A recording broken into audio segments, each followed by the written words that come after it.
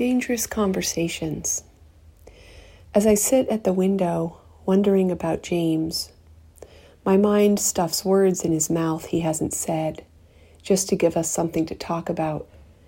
And those are dangerous conversations I don't want to have alone, because you end up like drunk grandmas with not enough to do, and so you make your own misery as a pastime.